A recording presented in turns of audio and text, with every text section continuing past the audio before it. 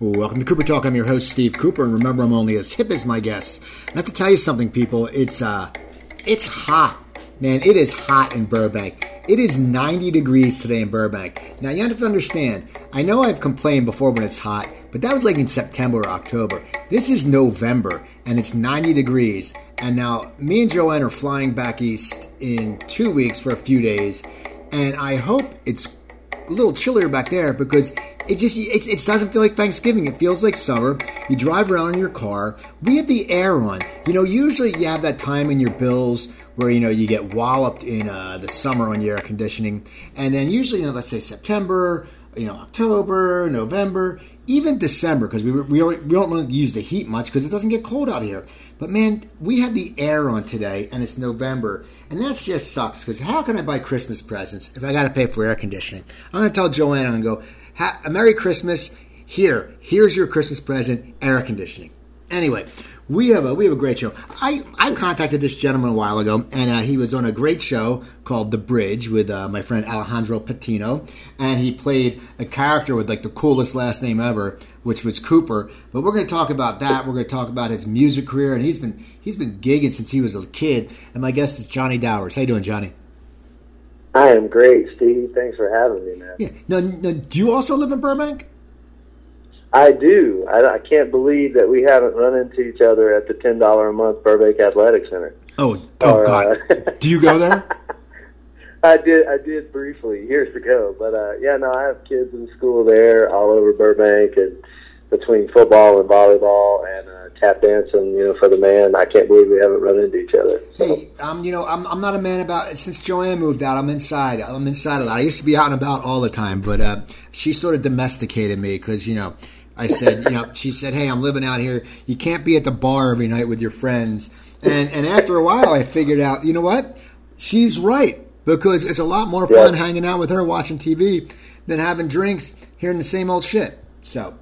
Absolutely, and it's always $10 drink night in Burbank. Yeah, exactly. So that too. It's so affordable.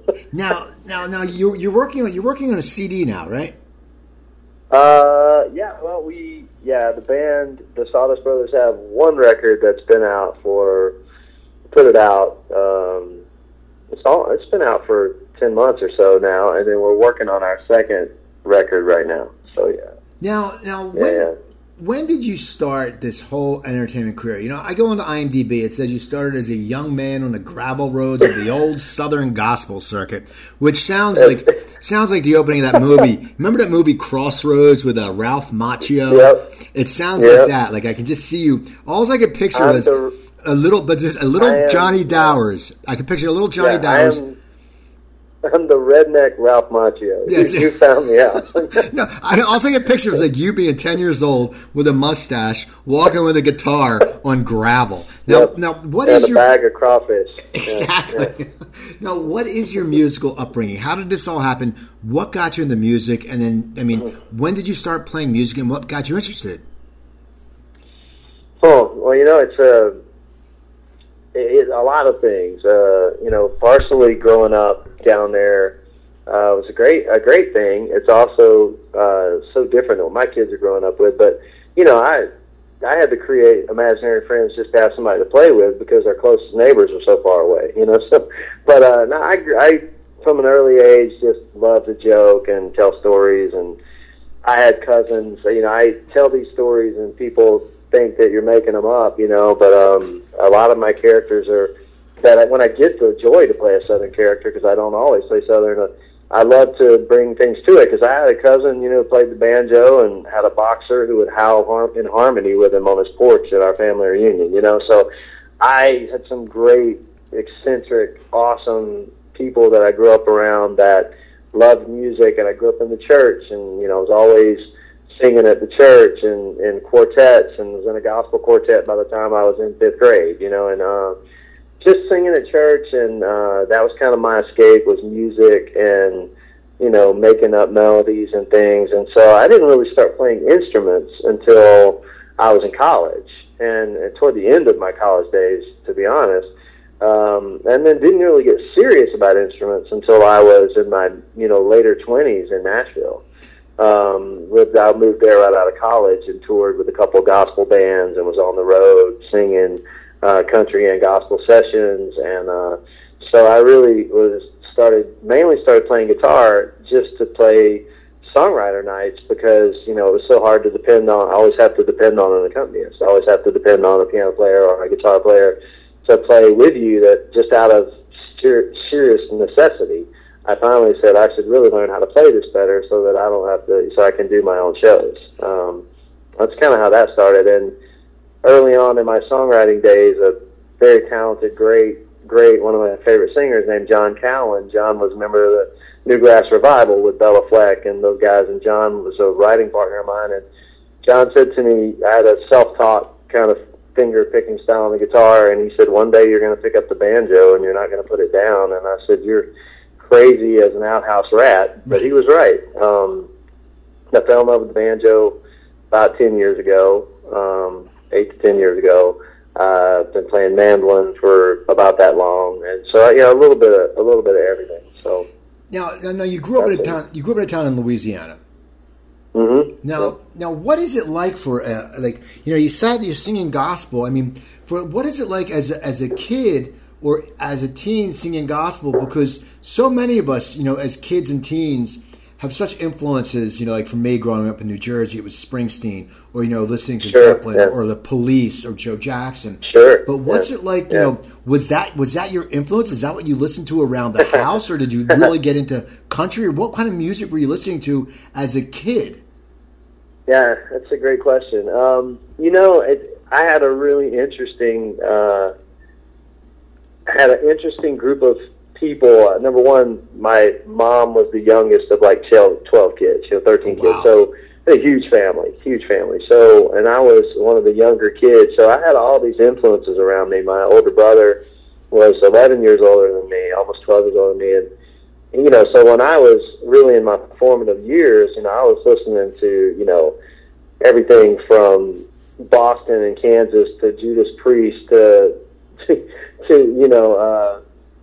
Stevie Ray Vaughan, and at the same time Merle Haggard and Willie Nelson, and a lot of country, obviously, from more popular country to old school, Western country and honky-tonk country, and a lot of blues and a lot of rock, Bad Company, you name it, as it moved on into the 80s. But I had a ton of influences, but most of my stuff was either the rebellious kind of rock or influences, or it was Christian, it was church, because a lot of people burn their records in the backyard. And I'm not making fun of that, but there's a lot of really conservative folks I grew up around who didn't want you to listen to that kind of music. So you were kind of really a rebel, if you went and listened to Dr. Love in the Ford F-150 in the backyard, So for me, I came to a lot of things like the Beatles, Springsteen. I knew some of Springsteen, but I didn't really become a huge Springsteen fan until I was in my late 30s.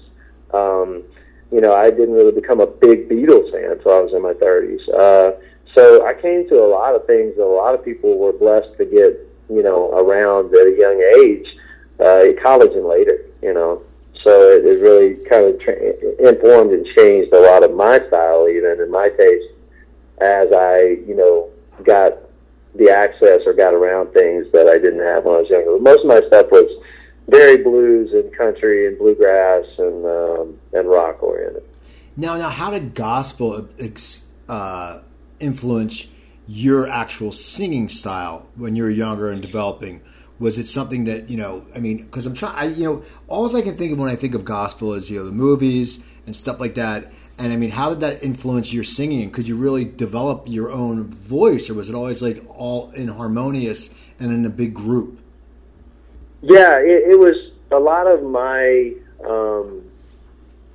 my style and the music that I love and the voices that I love tend to be. It's interesting. I have a lot of different styles I enjoy, but as far as my own style, I guess the gospel influence is mostly harmonies, mostly old, hymn and bluegrass type harmonies, and the old Baptist churches. I say the old Baptist churches they're still there when you go down there, but the music has changed a lot. But I grew up around some rich, amazing musicians. In the little town I was in, you wouldn't believe how many great singers and musicians that we had in DeQuincy, Louisiana. And just church was the place that you could go and get around those great singers. And I was the only Baptist that the Pentecostal church would let come in there, that had not, they would sneak me in the back door because they were still going for a couple of hours after the Baptists had let out, because if we didn't beat the Methodists to Fausto's Fried Chicken, there would be a battle royale.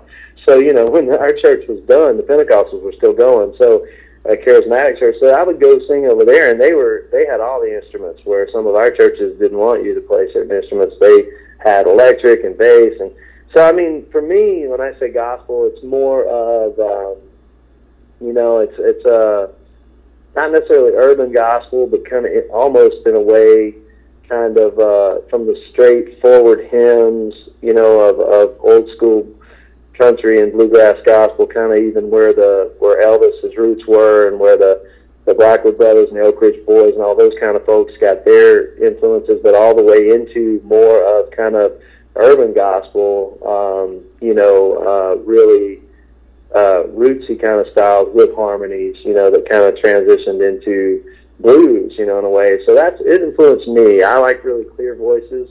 If you want to get a more modern kind of comparison, I should say modern. It's going to sound like I'm really old, but J.D. Souther and Glenn Frey was a big influence, and of the more modern, Eagles kind of, those kind of things, and Vince Gill and Pure Prairie League, and I'm a big fan of those clear voices and high harmonies, and a lot of the old gospel bands, Gold City Quartet, and so the Oak Ridge Boys and Statler Brothers. Those were big influences on me growing up.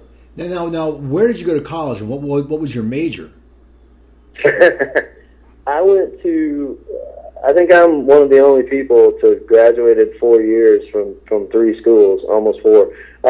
I started at Northwestern State because I was trying to play baseball, and had an opportunity to maybe play football at somewhere, and I was in sports. I was always an athlete, and so I was mainly there trying to play baseball, and didn't make the team. Walked on the golf team, and I loved golf, and did that for a semester, and then an opportunity opened up at a junior college in Mississippi to go play baseball, and I went there for a year and a half to a great little small Baptist junior college in Clark, Mississippi, that it's the first time they'd ever had a baseball team, and a great group of young men, and played ball down there, and traveled around singing at churches on the weekends when I wasn't playing baseball. And then that transition from there, I went to Louisiana College, where I played baseball and where I sang. And so I tell my kids who are growing up in Burbank, and my son, is in show choir, and he's in football, and it's a different deal trying to do both nowadays. But I always tell him, you can do it, because I used to sing the national anthem and then run down to start at second base. So that's kind of, I was a leadoff hitter, so sometimes I'd finish the last note of the anthem and I'd run down and somebody just hand me a bat and helmet in the bat. So you graduate college, and then now, what made you decide to move to Nashville right out of college? Well, when you know that you're going to be creative, and that you want to be in entertainment, you kind of have a couple choices, and as a country boy, it's either Nashville or it's L.A. You're too afraid to move to New York. That's crazy talk, when you grow up where I did. So at that time, I was petrified of New York. At that time, for me, theater in New York was scary, and it wasn't something. It was more like, well, I'm either going to move out to L.A., try to get on TV, do stand-up, or I'm going to move to Nashville. And at that time, music was really the thing that I had done the most of, and was, at that time, probably didn't even know. I'd done some local commercials and local theater, but I really didn't see myself as that I had even the ability to act and to get on production. So I went to Nashville to get on the road and to tour and to sing, and thought I would be traveling singing, whether it was churches or county fairs, whatever. I'd be touring Thursday through Sunday, and then writing songs during the week, and that's kind of what I did for a while, as well as work other jobs. But yeah, I sang. My college had a couple bands come through, gospel bands come through, that I opened for, just because I played around the town where my college was, in Alexandria, Louisiana, and sang at churches, and the student union and the Baptist student union guys who knew me would ask me to open, and I'd get opportunities to sing with people, and I opened for several people that that came contacts of mine, in the gospel world and some in the country world, and that kind of transitioned into me having an opportunity through a group called Truth, which was a big gospel praise group. I got an opportunity for a group called the Living Word Singers, which was Dick and Mel Tunney, which was out of Nashville, but they were also out of New Jersey. So interestingly enough, I went to Nashville, got in this group, and wound up going to a rehearsal camp in Toms River, New Jersey for months, and then touring out of there. But that brought me into Nashville. So yeah, I was there from 1993 until 2001. We played Toms River in football in high school because I'm from New Jersey. Nice, yeah. So that's, I knew you're from New Jersey. That's my only experience with New Jersey. Well, is Toms River one summer and traffic circles. Yeah, traffic circles. Well, the funny thing is they got rid of all the traffic circles. That's what I know now. It's much different. I went back and I'm like, what? I went back a few years ago before when I was visiting Joanne before she moved out here. And I was like, what the hell happened to the traffic circles? It's like when that was a thing when you were a kid, your parents knew you were okay to drive when they let you drive the traffic circle. That was like the thing that you were allowed to take their car out on a date if you could commandeer a traffic circle. Yeah, I can imagine because I was driving a van. You know, we took our own gear. You know, we went and stayed in the homes of churches or small hotels and loaded out our own gear. And I would be the front man for this praise group, this gospel group. But we traveled all over the country in Canada for 2 years. And New Jersey, one of the most stressful times of my entire stint at the wheel of that van was traffic circles in New Jersey. Yeah, it's crazy. For sure. So you were in Nashville for 8 years? Yeah, almost 9. Yeah. And did you feel like you were growing as an artist? Did you feel like you were attaining what you wanted to do? Because it seems like it wasn't about big success. It seems it was about you. It was just playing the music and singing. Did you feel you were getting that in Nashville?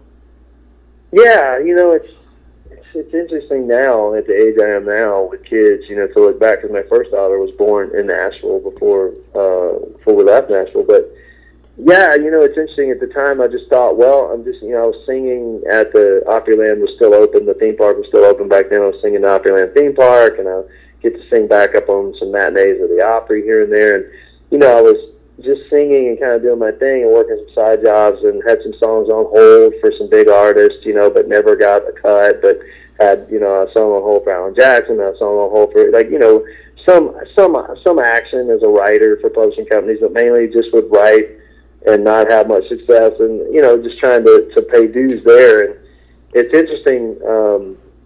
I did see enough success to know that I'm supposed to entertain.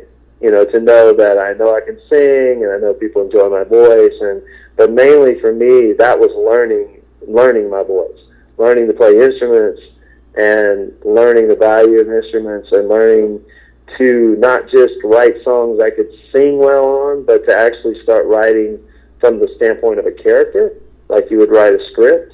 And speaking of Springsteen, during those days, got into some of his music and more singer-songwriter stuff and began to understand that every song that I wrote didn't need to be something from personal experience that I could sing because it was my testimony, you know, in church, or because I began to create characters, and that kind of straight-handed led me into acting. You know, I had done some acting and I had been around it, but I had not created it.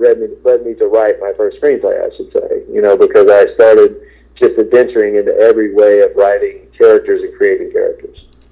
Now, when was your first break in acting? I read you were playing guitar on a set or something, or? My first real break, to me, there are several things in my life where I was like, oh, this is, you know, obviously if I get the opportunity to do this, I'm going to do more of this, you know, and I'd gone to a few one-off classes, you know, in Nashville. I'd done some stand-up in college, and, you know, I was always around it. I'd done some local commercials in Louisiana as a kid and in Nashville, and had always kind of been around it, but nothing substantial. And then the first thing that happened was I was living in Nashville, and they, you know, went across the wire, hey, there's tryouts at the mall for the Travel Channel to be a host on the Travel Channel or something. I can't remember exactly what it was. friends and family at the time. I'm like, you got to go. And, I went down and stood in some whole long line and got up, and you had to create a 30-second spot. The thing was, okay, you just got your own show.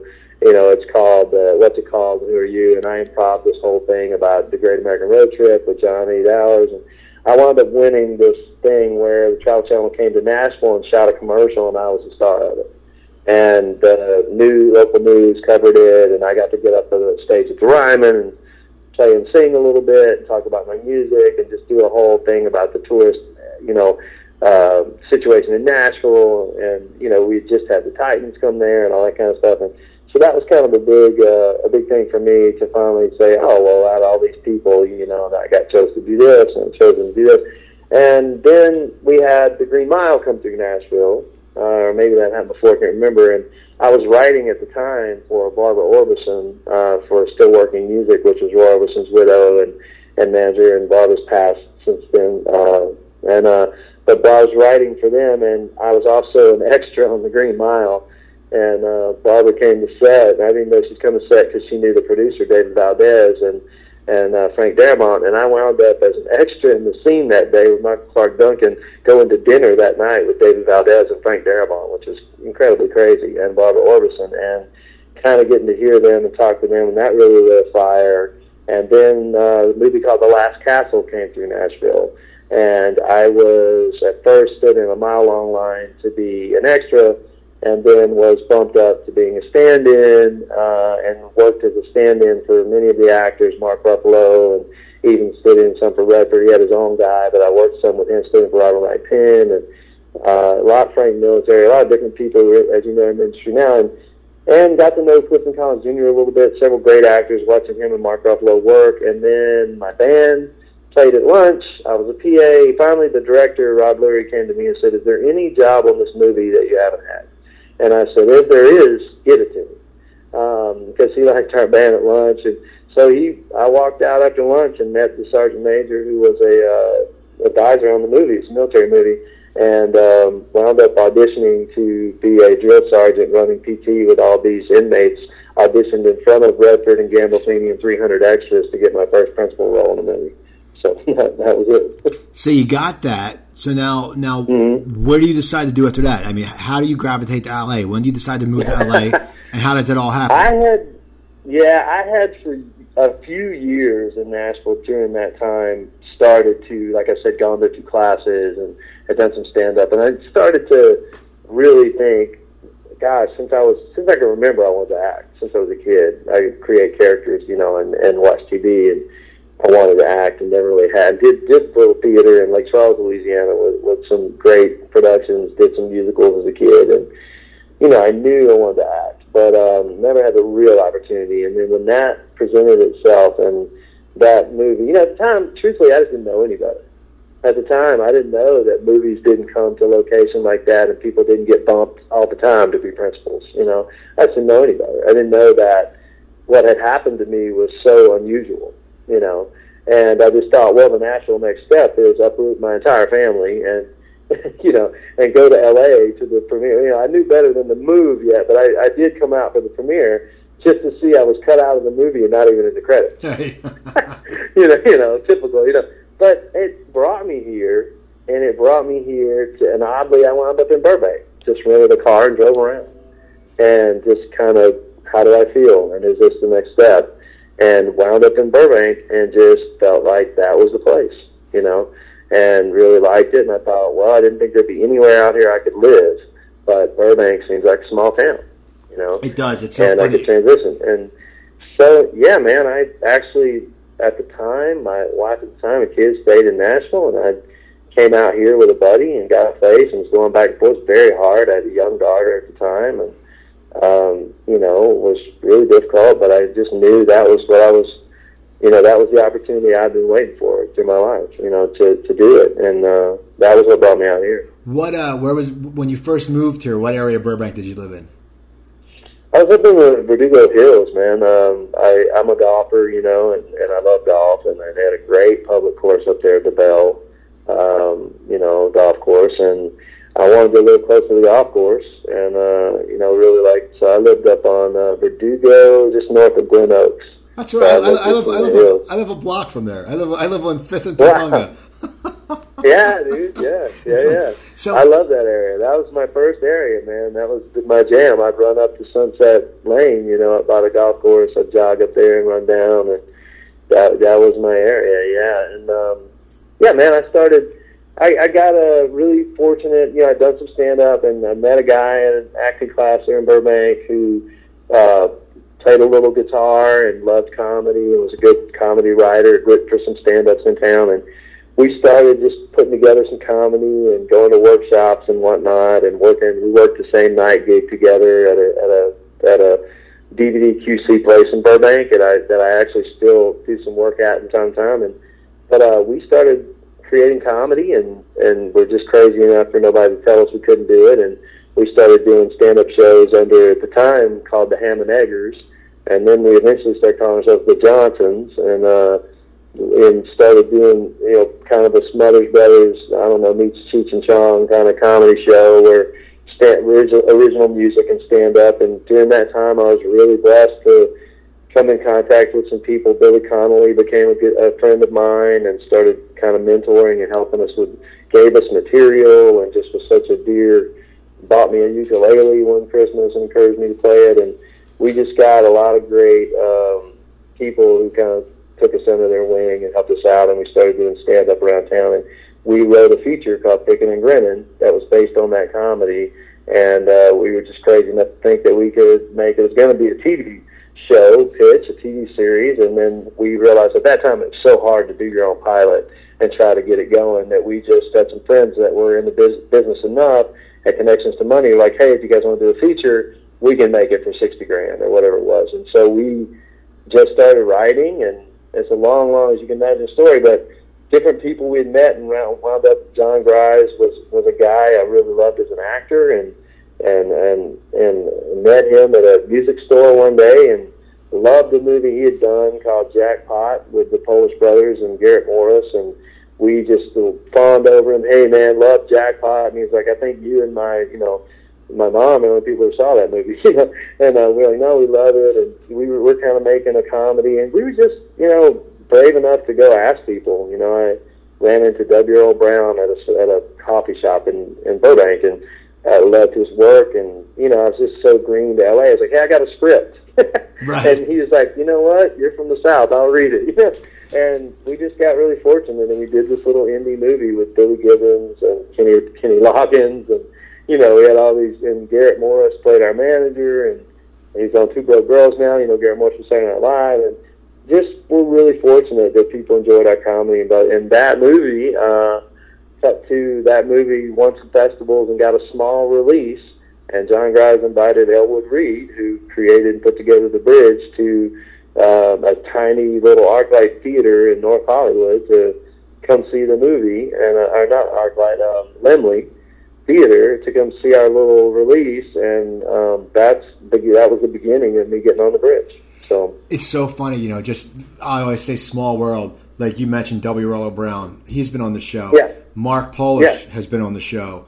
John Grise, me and him have gone back and forth. Me and him have had phone conversations, and it's always hard I haven't been able to lock him down, and because I don't think he doesn't do it on Skype, but he says we got to do this, and I'll do the phone. But it's just funny how everyone, there's so many people in this town that know each other, and I tell people this all the time, that people are always willing to help too, and that's a lot of people don't think. People think, they're actors. They have a somewhat of a celebrity, or they've been in TV.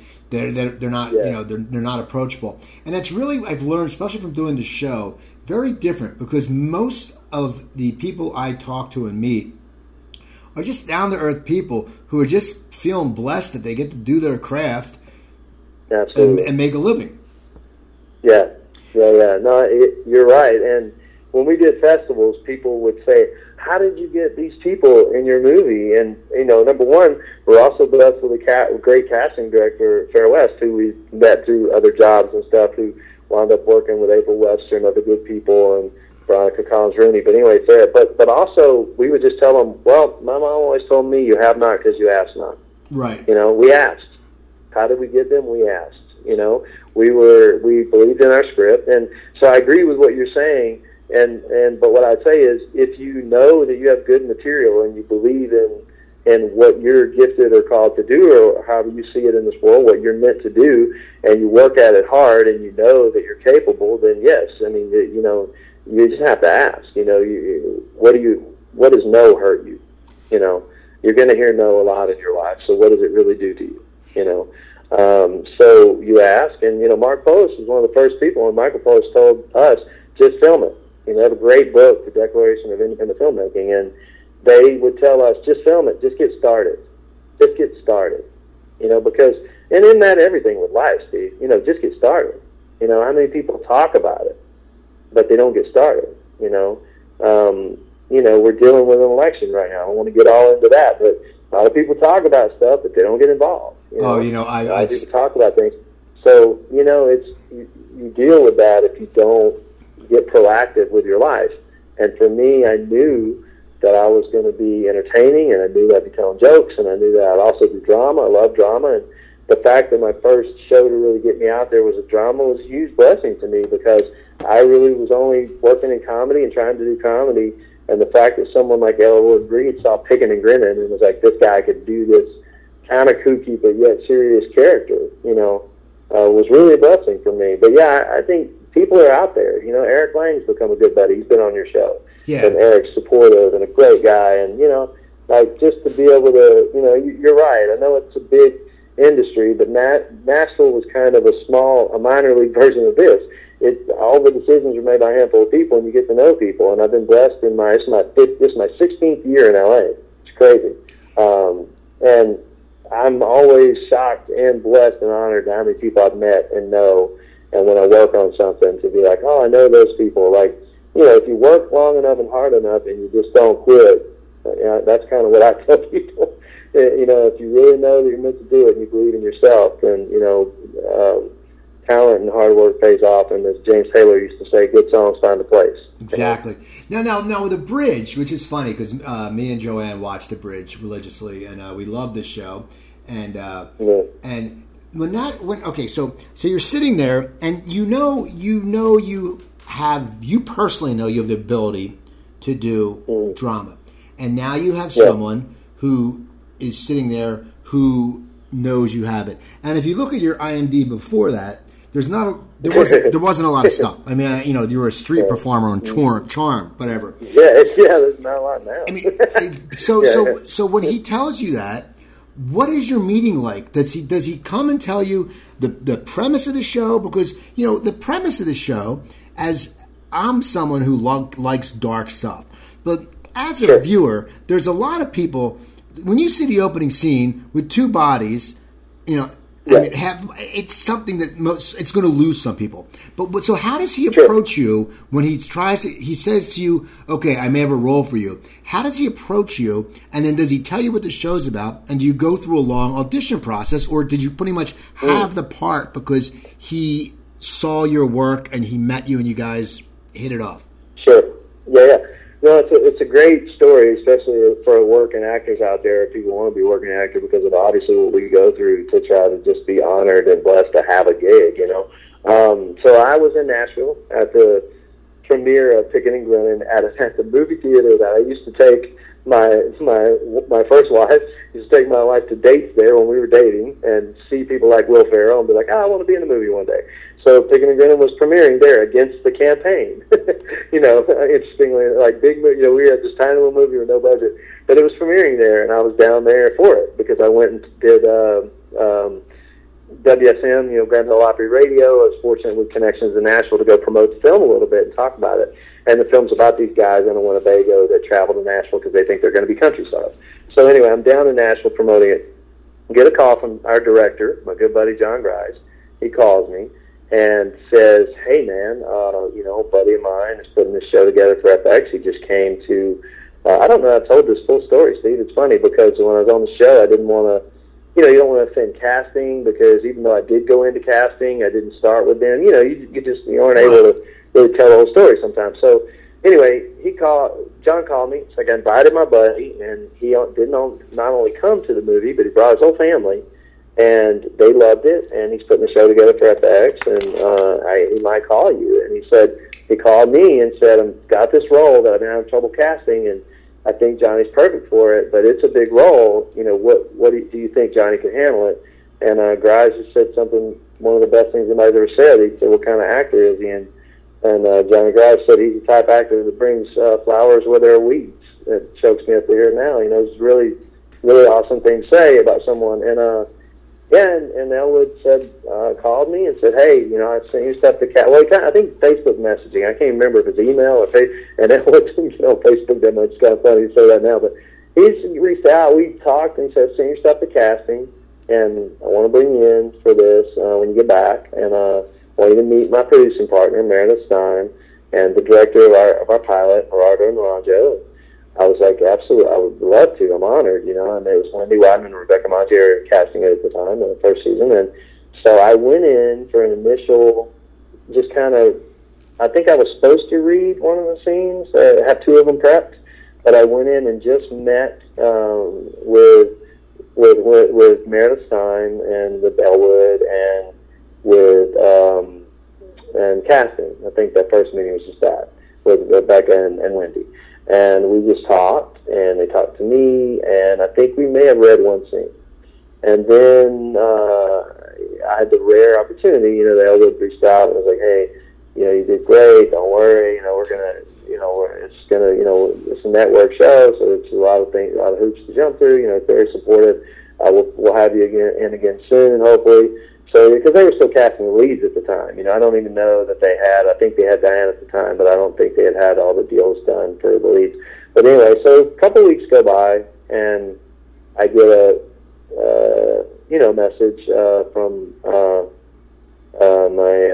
I can't even remember who reached out to me first, but at the time, because I didn't know that agent at the time, I think I you know what, I had managers who had dropped me, and I kind of went back to them and was like, hey, I might have something going on here. you might want to help me with this. You know, they'd gotten my only quote, you know, that I'd had. And so I think they got involved, and I think casting reached out to them and said, we do want to see Johnny again, to meet the director of the pilot, and Meredith will be there again, and Elwood. And I went in and basically did two of the scenes and just talked to them a great deal. And that was really it, you know. And then Elwood was very sweet that day, which is rare, again, to reach out and say, hey, you really killed it, love you for this character, you know, thanks for, you know, living up to what people said, and hope to get to work together. A couple weeks went by, and a week went by, and managers called me and said, you're going to do this, and the pilot is just like, you know, one scene or two scenes, but it's a character that if the show goes, will really be around. And from there, I just really had the rare opportunity to, Elwood and Meredith thankfully really liked me, and they allowed me with them to really build that character from the boots up, you know, and for me, being a Southern guy is a dream, you know. It's not a hard character. I have law enforcement in my family. I also have, you know, rodeo guys all the way up to engineers, you name it, all kinds of Southern folks in my family. So it was a great character, but they really, just the look of the character, I was really in a rare opportunity to even help build the look of the character, which was unusual and great. Now, what was it like your first day on set? Because, you know, you had smaller parts, you had been involved, the movie you had before, you had written, it was your concept, but now you're at network, you're under the helm of a director, you're under, you know, Diane, who you know was going to end up being in a Tarantino movie, and Bashir, who was, I believe, Oscar nominated. So you're working with two international heavyweights, not as known as in America. What is that like when you first walk on set? And even Ted Levine, who, you know, I mean, you know, he was in Silence of the Lambs, and so much other great stuff. But what is that like for you? All of a sudden, you're just you're a Southern guy. You know, you've done some things. You know, this was, as you said, you were basically the stars aligned for you to get even in to see this, and you get the part. What is it? Are you nervous, or what is it like with that first day on set? Because it's different now, man. Like you're in the mix. You got a trailer. This is the shit. No, that's a great question. It's interesting because I think everybody has a different thing about work and opportunities. And of course, there's some nerves involved with everything. People that say there isn't, I'm always kind of like, wow. It's kind of like I played sports, a lot, so it's kind of like the first hit in a football game.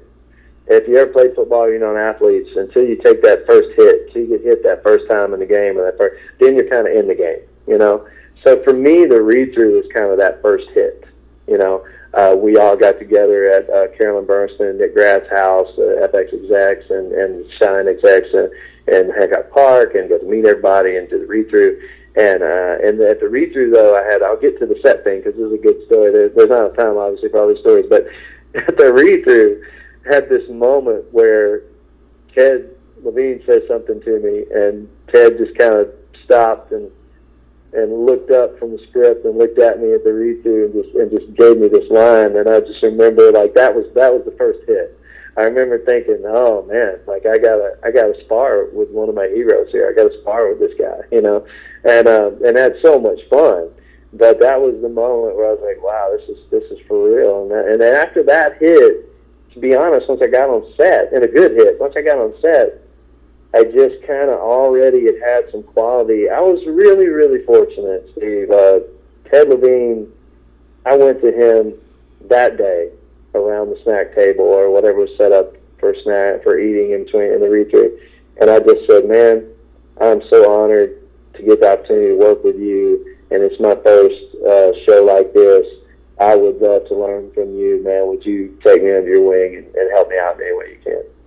And he did, and I thankfully learned really quick, and I've been blessed to be on a lot of sets. And when I first moved to LA, I kind of was a stand-in on a show, and I kind of tricked my way into a producer's badge on the Paramount lot and was on the show for months. And I just snuck on every set I could to learn everything, and I put myself through my own education, my own film school, if you will, to be able to make Pickin' and Grinnin', to be able to know what to do as a guest star or whatever. And I, just had the rare opportunity that I said, hey, Uncle Ted, nudge me if I'm not in the light. Nudge me if I'm not doing something right. And I went to the camera. We had amazing camera operators on the shows. You can imagine, great, amazing crew. And I just said, hey, guys, help me out here. I want to make it as easy for the stars. I don't want to be in the way when Damian Desir is coming in for the winning touchdown, And I knew the value of working with those caliber of people, and I was really, really, really fortunate. And for my first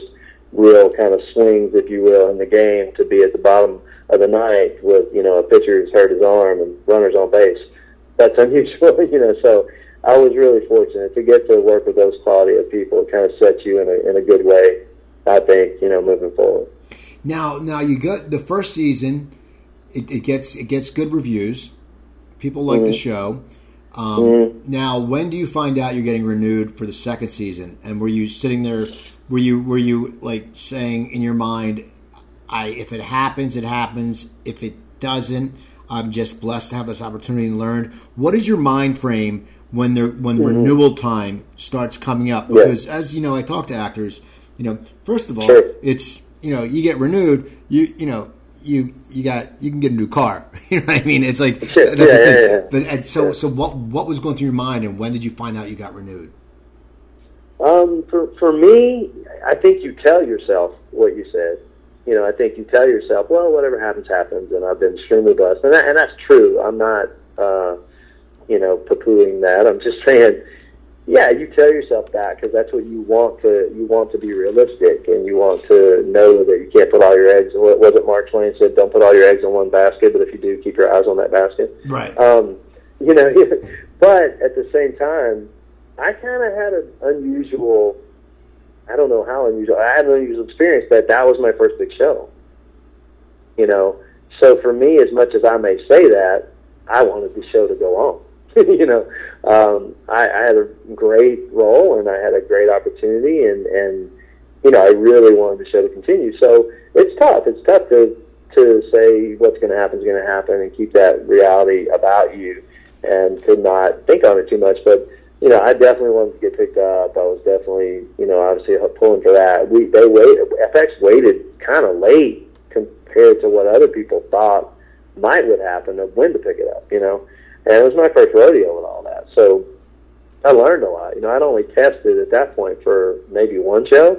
I'd only tested for one pilot and gone through that. And so, gone that far for a big role, So anyway, it came, I think I remember we were done for season. I want to say we were almost done shooting season 1.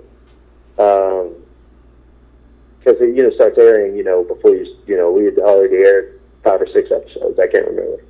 But I want to say it came down to, I can't remember exactly when it happened, but I'm sure we can look that up. But it happened pretty later than we thought. It had gotten to the point where we kind of like, well, will it happen or won't it? It didn't have the best ratings in the world. It had good, but not bad. So when we knew that John Landgraf was a fan of the show and that FX loved the show and that they weren't just saying that. And all the writers loved the show. We had an amazing group of writers and producers. Not just saying that because I was on it. It was one of those shows that everybody liked coming to work. I'm sure everybody you talked to has told you that. And I didn't even know then how rare that was. Ted told me that. But I didn't know. Everybody liked the show and liked coming to work. So I think it was, I want to say we were screening an episode on set. How sometimes you'll do that. I think we were at lunch, and they rolled out the TV, and we were screening an episode, and they said, Elwood wants to talk to everybody, and he came out, and he said, at that time, I think he just said, look, we don't know what the network's going to do. And then I think the next episode we screened, he came in and he was just like, be smart, look for other work. He's such a great guy. It really is a great man. And the next time we screened, he came in, I think he said, all right, we've been picked up for season 2, or I think they had announced it that morning or something. And he basically said, don't go buy a car.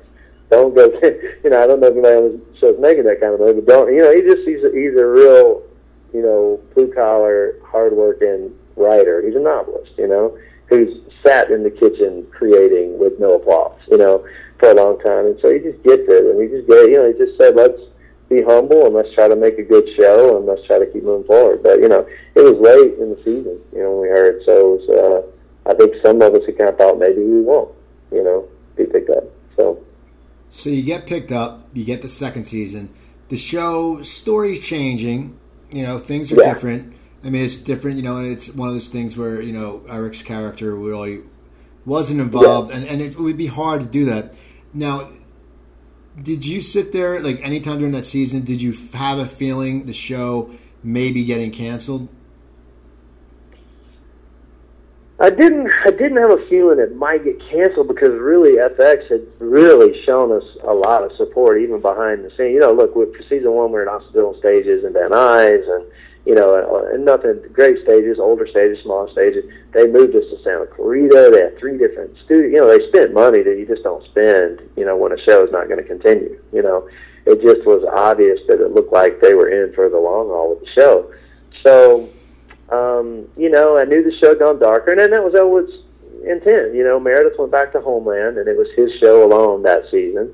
And, he wanted to go dark, and they said, this is the show I want to make. I want to swing for the fences, and everybody supported it. And I loved where we were going and where the writers were going, and even though it meant less screen time for me, I definitely went through a growing process that season on the show, having be my second season, and feel like I wanted to do so much more, and I wanted the character to be in more, and things that you want, selfishly for the show, as well as, as a career. But then seeing that from other standpoints of writers and story editors and Elwood, and I grew up a lot that season. I definitely made mistakes at times. I was like, hey, how about, can I be more involved or whatever? I definitely learned some hard lessons that season of the show because, the show's about way more things than obviously just one character. It's about way more things than obviously, you start to really learn and see. I was trying to write on the show as well,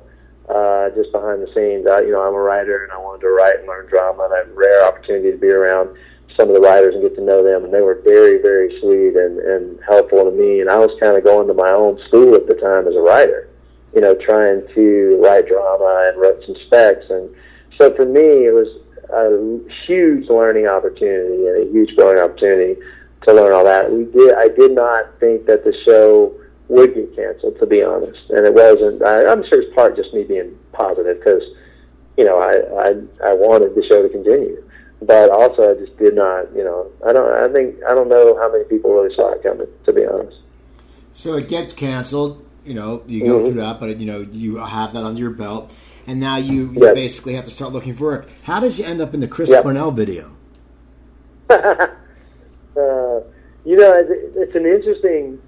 I'm probably too honest to be slick in interviews because I'm a fan of actors and writers and workers and creative people and tradesmen. People work with leather. People work with their hands. I think that writers are some of the only craftsmen left in our world, and musicians. And so I support and love filmmakers and actors and storytellers and writers. So I tend to tell the full story. What the bridge did for me was a couple of things. Number one, it made me incredibly picky, maybe sometimes too picky. I've kind of gone through a couple of agents. I've kind of gone through not wanting to do certain things, wanting to work. I'm always a worker. I work other jobs, and I work, but just it made me really stepped up the quality of what I want to be a part of, and the roles that I want to do. And sometimes you cannot choose that, especially when you're a new person that, even though you've had a show under your belt, you need to get more shows and you need to get more guest stars and do more work. And I'm writing a feature right now. I've written several. I'm trying to do my own films, about to direct for the first time this year, thankfully, and been preparing for that for a long time. So I've been trying to grow in a lot of ways. So the Chris Cornell video, the Farrah West, who cast our Pickin' and Grinnin', who cast our movies, remained a friend, and she was casting for a great young director, Jessie Hill, Australian. She's going big places, this young lady, great director. And I had done one video for her already for an Australian duo that's really talented, with Damon Harriman and some great cast members. And then she came back to me because she was going to do Chris's video, and just came to me and said, I loved you in the first video, the Farrah pissed you for. The director came to me and said, I want you to do this one. I was like, absolutely. And she's like, Farrah was talking to Earl to be in it, who's obviously my friend. So yeah, I was like, come on, work with Earl and Eric Roberts and do a Western video, Chris Cornell, yeah, I'm in, So that's kind of how that happened. So we only have a few minutes left. The band now, what's the name of it? The Sawdust Brothers. The what? Yeah, the Sawdust Brothers. The Sawdust Brothers. Okay. Now, the Sawdust Brothers. Yeah. What kind of music are you guys playing? Country, full-on country and western. It's kind of a 70s to be. I don't even know. I say a 70s country and western record. I mean, we're really influenced by the Byrds, Sweethearts of Rodeo, and Merle Haggard, and Willie Nelson, and Buck Owens, you name it. And we just made a full throttle. 3 different singers. We all sing lead and harmony. We all play every instrument on the record. I met those boys over 20 years ago in Nashville. We've been playing in different machinations for 20 years. We literally, one lives in Portland, one lives in Nashville, I live in Burbank. We put a record together, emailing each other tracks and playing at different studios in our towns and in our homes, and then got together in Nashville and had a great, Keith Compton, an amazing engineer, mixed the record. And we've been really fortunate to play shows all over. We tour when we can. We don't have a record deal, we put it out ourselves. There's a website, sawdustbrothers.com. We're on Facebook, and it's out there. It's on iTunes and everywhere. First record's called Tennessee Rose, and it's one of my biggest accomplishments of my career in my life.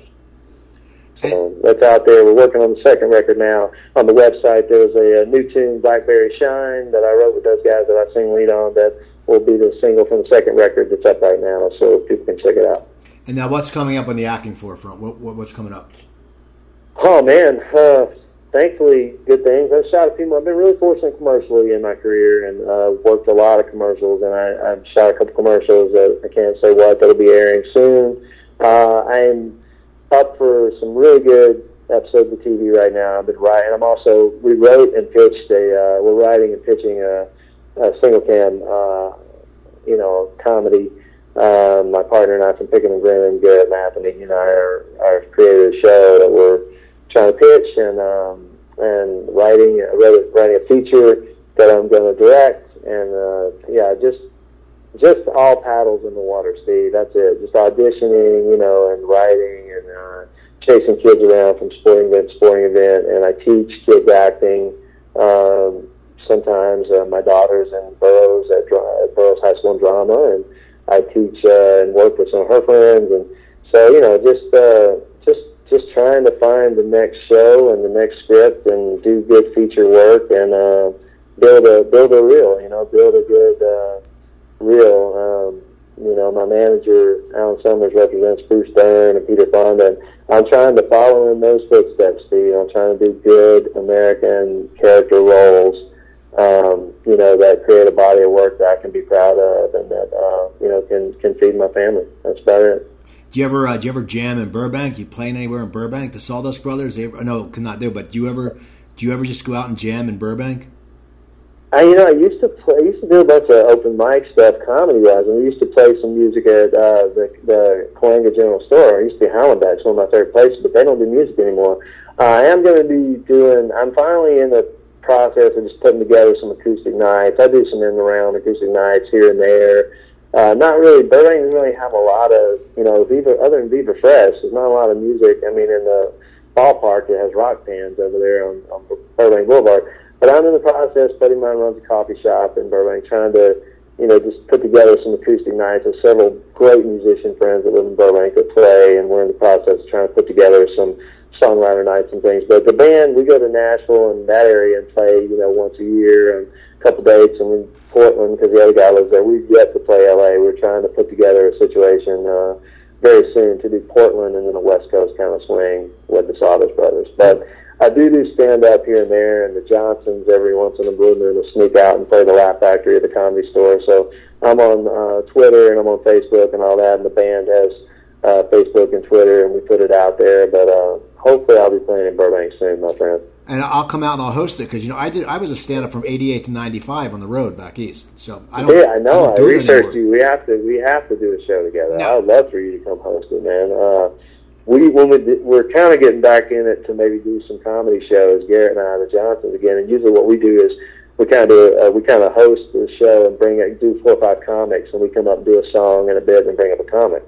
But maybe there's a way we can do something with you. I'd love to do that, man. That'd be cool. So now, what's your Twitter? Tell everyone your Twitter. It's just Johnny Dowers, man. Just Johnny Dowers. Johnny Dowers, people. And Johnny Dowers on Twitter, and Johnny Dowers. It's all Johnny Dowers, and then Sawdust Brothers. We have Twitter and Facebook. We have at Sawdust Brothers. And that's it, man. It's all out there. Well, I want to thank you for coming on. I was glad. I mean, we started a while ago. I remember we started back when The Shield was getting canceled. I think I had sent you a message, and because Alejandro I had met, and he was on my show, and then I popped out, and then I sent it. So I'm glad you came on. So people go follow Johnny Dowers. If you can find The Bridge, watch it. Hey, and it was a great show. I think we're finally on Hulu. They were finally on Hulu. Well, good. And also quickly, I got a great film I'm proud of, a lot of heart, called Texas Heart, that's on Amazon Prime and all formats now. It's called Texas Heart. I play a great character in that, but it's out there now too. So watch that, people. And he played a character named Cooper, which is cool. So listen, follow me on Twitter. Yes, sir. I'm on Twitter. It's at Cooper Talk. That's at Cooper Talk. Go to my website, coopertalk.net. I have 560-something episodes. I'll be putting up the Gary Cherone from Extreme episode soon. Martha Davis is in the can. Carmine Appice is in the can. Johnny Dowers, you're listening, so you know he's in the can. And also, don't forget, go to my other website, stopthesalt.com. Remember, a few years ago, I had that health problem, and I had to start eating healthy. And so what I did was, I got out of hospital, I wrote a cookbook. It's 120 low-sodium recipes. They're for one, pretty much. There's no pictures to intimidate you, because we get intimidated when we see pictures. There's no long list of ingredients. If you don't use cumin, don't worry. You don't need cumin. Just get this book. Now, you can get it at Barnes & Noble or Amazon.com, both of them. Or you can get it from me at StopTheSalt.com. No one's getting it from me. They're getting it from them. Get it from me. I make more money, and I'll autograph it for you. And also, don't forget, Cooper Talk 1 on Instagram and Cooper Talk 1 on Words with Friends. I will play you. As I said, Twitter, at Cooper Talk. And I'll give a special RIP to Brian Tag Sontag, a friend of mine. I became friends with him on Facebook. I did his podcast. He was a really nice guy from Florida. He edited a few Cooper Talk shows. I had a problem a few weeks ago when Paula Marshall had to go pick up her daughter at school after she broke her arm. Brian did it, splicing together. Well, it turns out I just found out he died 2 nights ago. So I want to give an RIP. And look at him on Facebook. Go listen to some of his old podcasts. And he was a great guy. And that's the thing, man. You never know when you're going to go. So anyway, I'm Steve Cooper. I'm only as hip as my guest. Don't forget, at Johnny Dowers, at Cooper Talk, and watch The Bridge. I'm Steve Cooper. I'm only as hip as my guest. Don't forget, drink your water, eat your vegetables, take your vitamins, and I will talk to you guys next week, and have a great weekend.